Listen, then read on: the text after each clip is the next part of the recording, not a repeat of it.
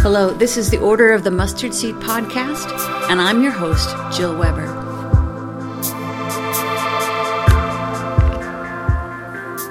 So hello, everybody. We are in the French-speaking part of Switzerland, in a community whose name I cannot pronounce. And I'm here with Les Martin.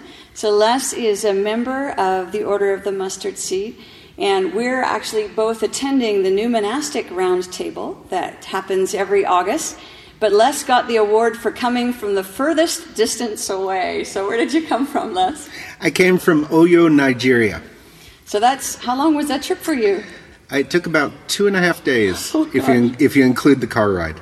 Yeah, that car ride, we talked about that, right? 7 hours for 100 kilometers. Not a lot of fun. But you made it. You're here. And so poor Les, I just grabbed him about 10 minutes ago and said, hey, can we come and talk about the Order of the Mustard Seed? So I would love if you could tell our listeners why the OMS, and why would somebody living in Nigeria want to connect in with this dispersed movement? Sure, I'm glad to. The reason is that word connect. I've been involved in theological education in the missionary field really since about 1999, and I've been living in Nigeria full-time I'm in my 6th year. And the dilemma for what I do, education is largely a one-on-one thing. You're in a classroom with a bunch of students. You're not living necessarily in a missionary compound. You're not necessarily traveling back for support meetings or the traditional things missionaries like might do. Like member care weeks and those types of things. Right. Yeah. And part of what I realized that brought me into the OMS was I was looking deeply for a connection. I don't feel that I'm as effective as an educator or as a Christian, for that matter, if I'm not connected to other people, and particularly other people who have similar commitments. Mm-hmm. So even if the locale or the context is different, the choices to be committed to truth and mission and justice and trying to be kind and proclaim the truth of the gospel wherever we find ourselves, that was really important to me. And I said, I want to be a part of that. And I was literally looking on the internet for some kind of spiritual society that could support me. Yeah. How did you find us? I mean, way off in Nigeria. So. I found it on the internet. Apparently not long after the website appeared. Which is www.orderofthemustardseed.com. I was looking for a religious society that might support people involved in mission and justice. Wow. And you found us. Mm-hmm. And we're so glad that you did, Les. Well, thank you. Really grateful. Tell us a little bit more about your context in Nigeria. Sure. I've spent most of my time in Nigeria either in theological seminary education, or I've just finished a 2-year period at the Anglican University, where I taught both theology students but also the general undergrad population. Mm-hmm. And generally, wherever I am, what I'm trying to do is pass on what we have in the West. We have been so blessed with centuries of scholarship and tradition and really a culture of learning.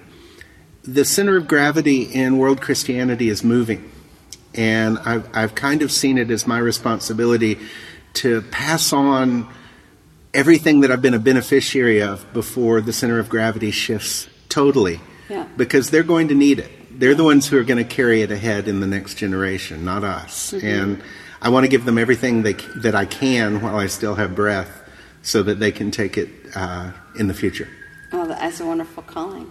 So let's talk to me a little bit. What was your preparation like? So you weren't in geographic proximity with other members of the order. You were far away. Sure. The order allows for the cohorts to be online, and I was assigned to 3 people who I had no idea who was. Complete strangers.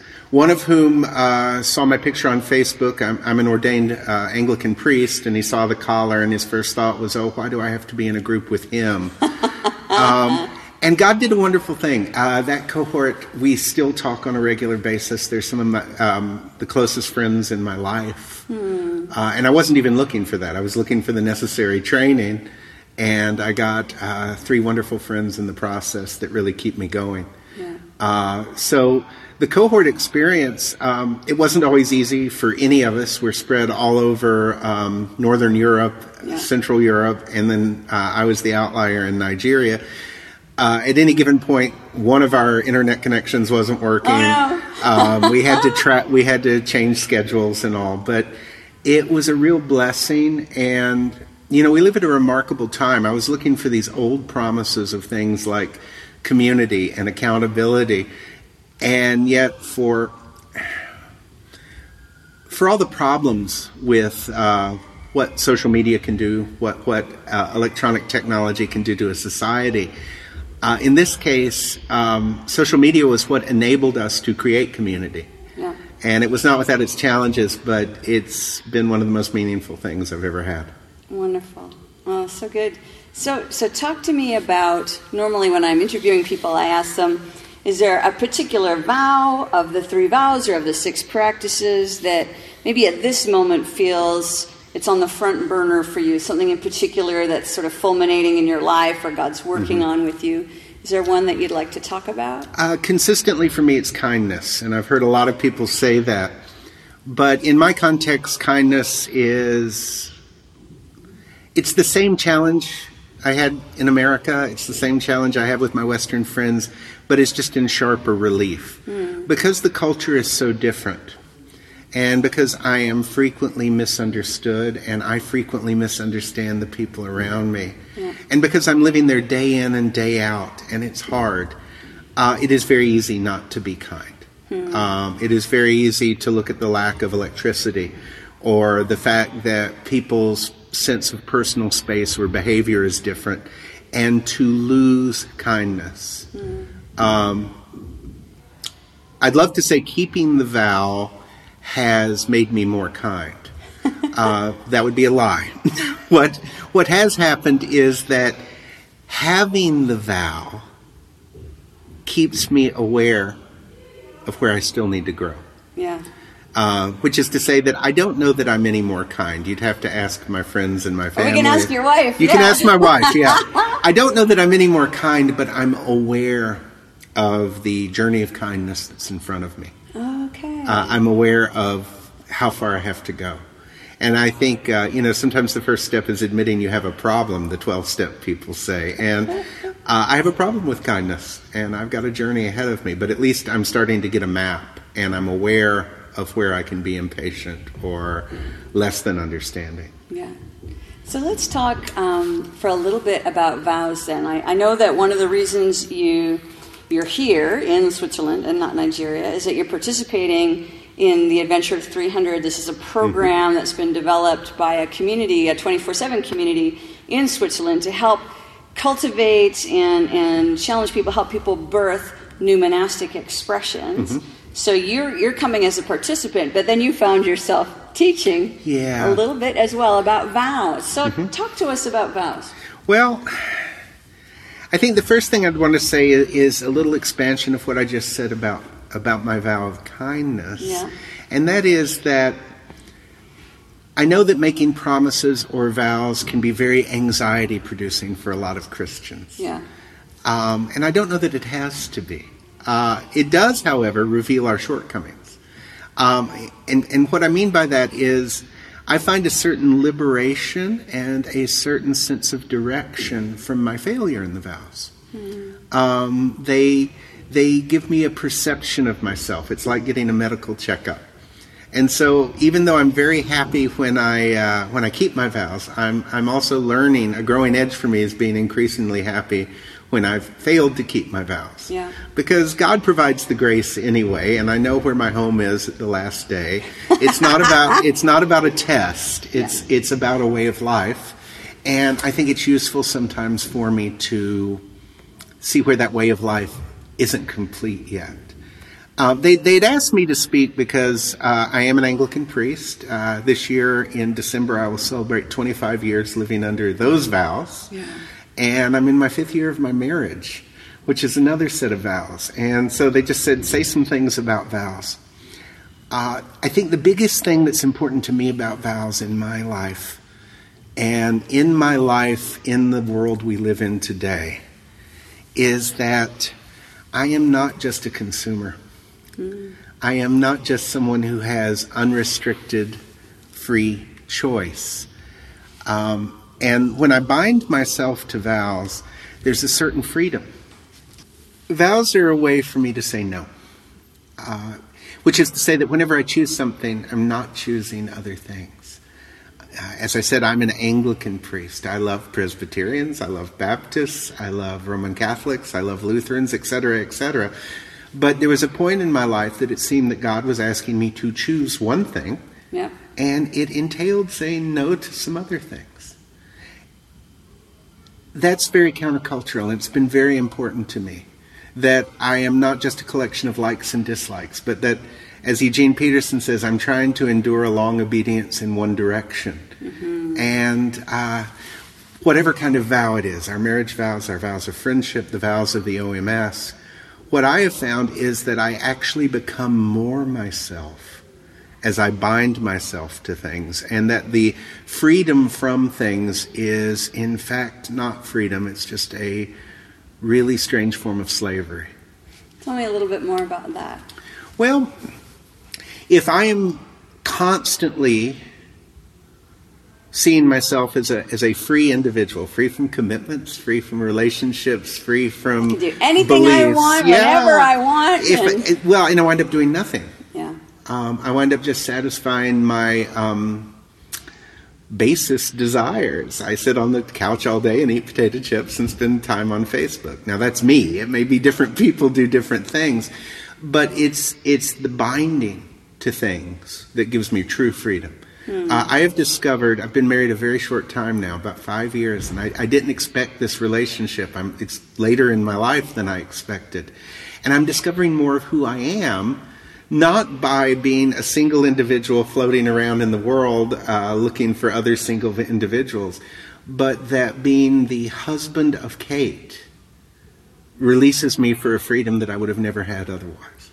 That's beautiful. So you're more yourself, I am more bound myself. Yourself to another. Yes, having bound myself to my wife, I'm discovering who I am finally. And I really mean that. And having bound myself to the OMS, I've found a community. I've found the support I was looking for. I'm becoming more myself. But I'm becoming more myself by actually saying no to a whole lot of other things. And I think our consumeristic culture doesn't really ever want us to say no. It's yes, more now.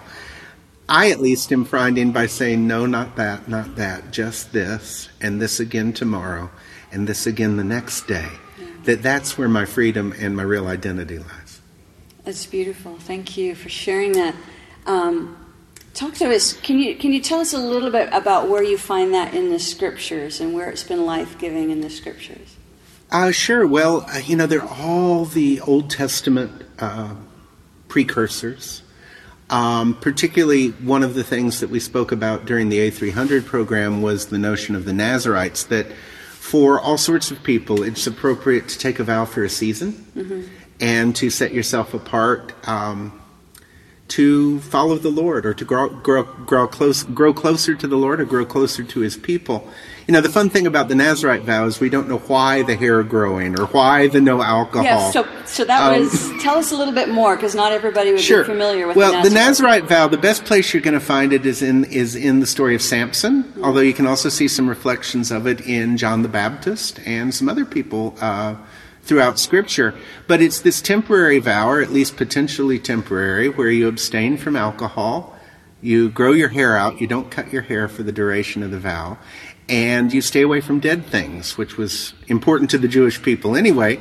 But the remarkable thing here is it's not really clear why those things make you a sign of the Lord. Okay. I mean, alcohol is not a bad thing for the Jewish people. Cutting your hair is not a bad thing.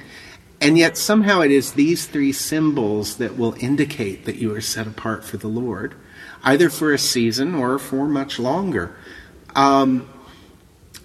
And I think where we pull that today, I mean, I like to cut my hair, but where we pull that for today is the same thing. Our choices in our vows may be seemingly arbitrary to anyone else, but that they help us be a sign to ourselves, a sign to the people around us. I get a lot of questions in Nigeria about my my OMS ring. They say, what is that? They understand the wedding ring, but they say, what is that? And it gives me a chance just to say, well, this is a symbol of some promises I've made to God that hopefully make me a better Christian.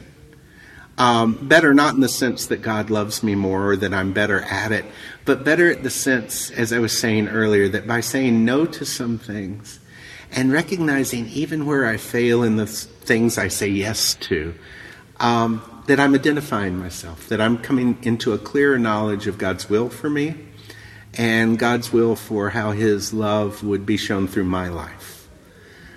We see vows elsewhere in Scripture. Mary's yes is a vow. Yes, I'll have this child.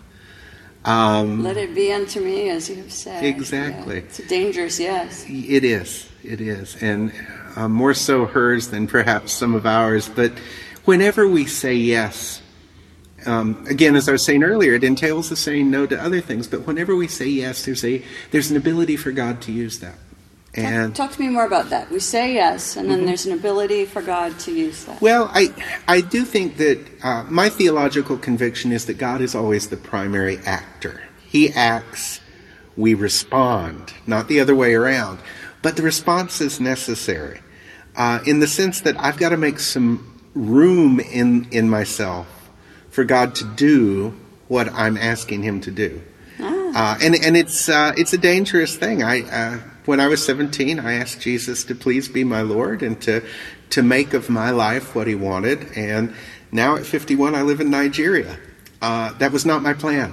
An unexpected journey. But you say yes, and then when you say yes and say you can have some room in me, then God rearranges the furniture to suit his purposes. One of the things I like about the vows is it's an intentional way for me to say yes.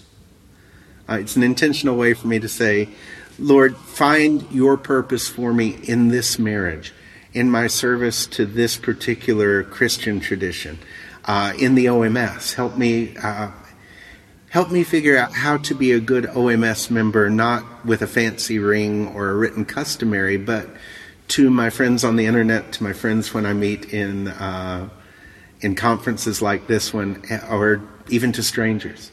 Lord, I've said yes, so go ahead and rearrange me as you will, and we'll see what happens. Mm-hmm. So it's that interior renovation. Yes. That comes. Yes. Yeah. It's always on the inside for me. My outside will follow whatever my inside is, not the other way around. Yeah.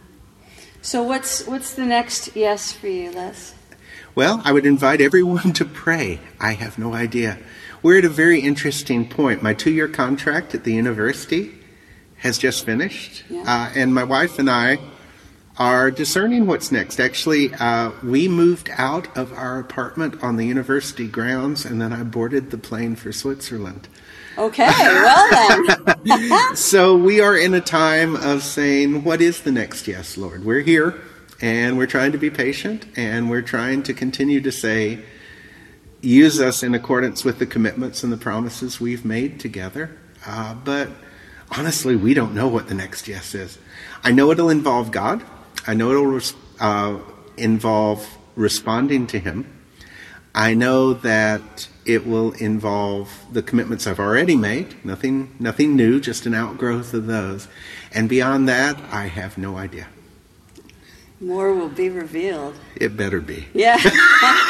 So everybody listening to the podcast, put in a prayer for Les, and remind me your wife. Kate. Les and Kate yeah. In Nigeria. Please. And let's see what God wants to do. Well, Les, thank you so much. It's a privilege, Jill, and thank you. As someone who is, we were talking before the podcast, as someone who's on the fringes, I just want to thank you and the whole leadership team, because your response to an email, this podcast, other things mean a lot when you're in a faraway place. So thank you for what you do. Oh, my pleasure. Les is always the first person online who clicks like when we release the podcast. Which is wonderful. I won't like this one. Oh, you will. You will. It'll be good. Good. Well, Les, can you pray for us? Gladly. Father,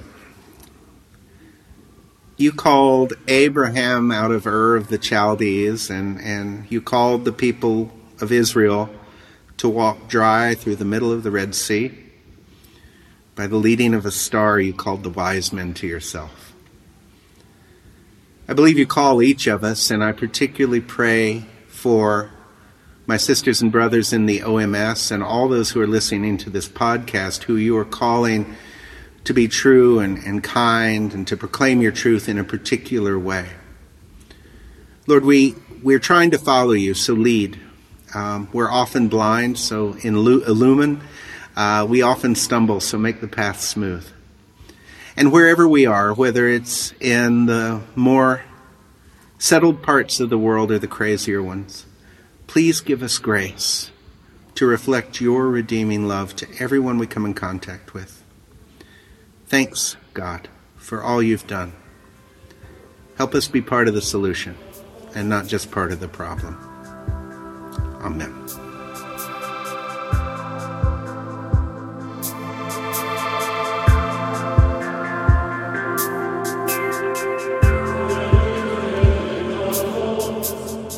Thank you so much for joining us for this episode of the Order of the Mustard Seed podcast. For more information about the Order, you can find us at orderofthemustardseed.com or on Instagram, Facebook, or Twitter.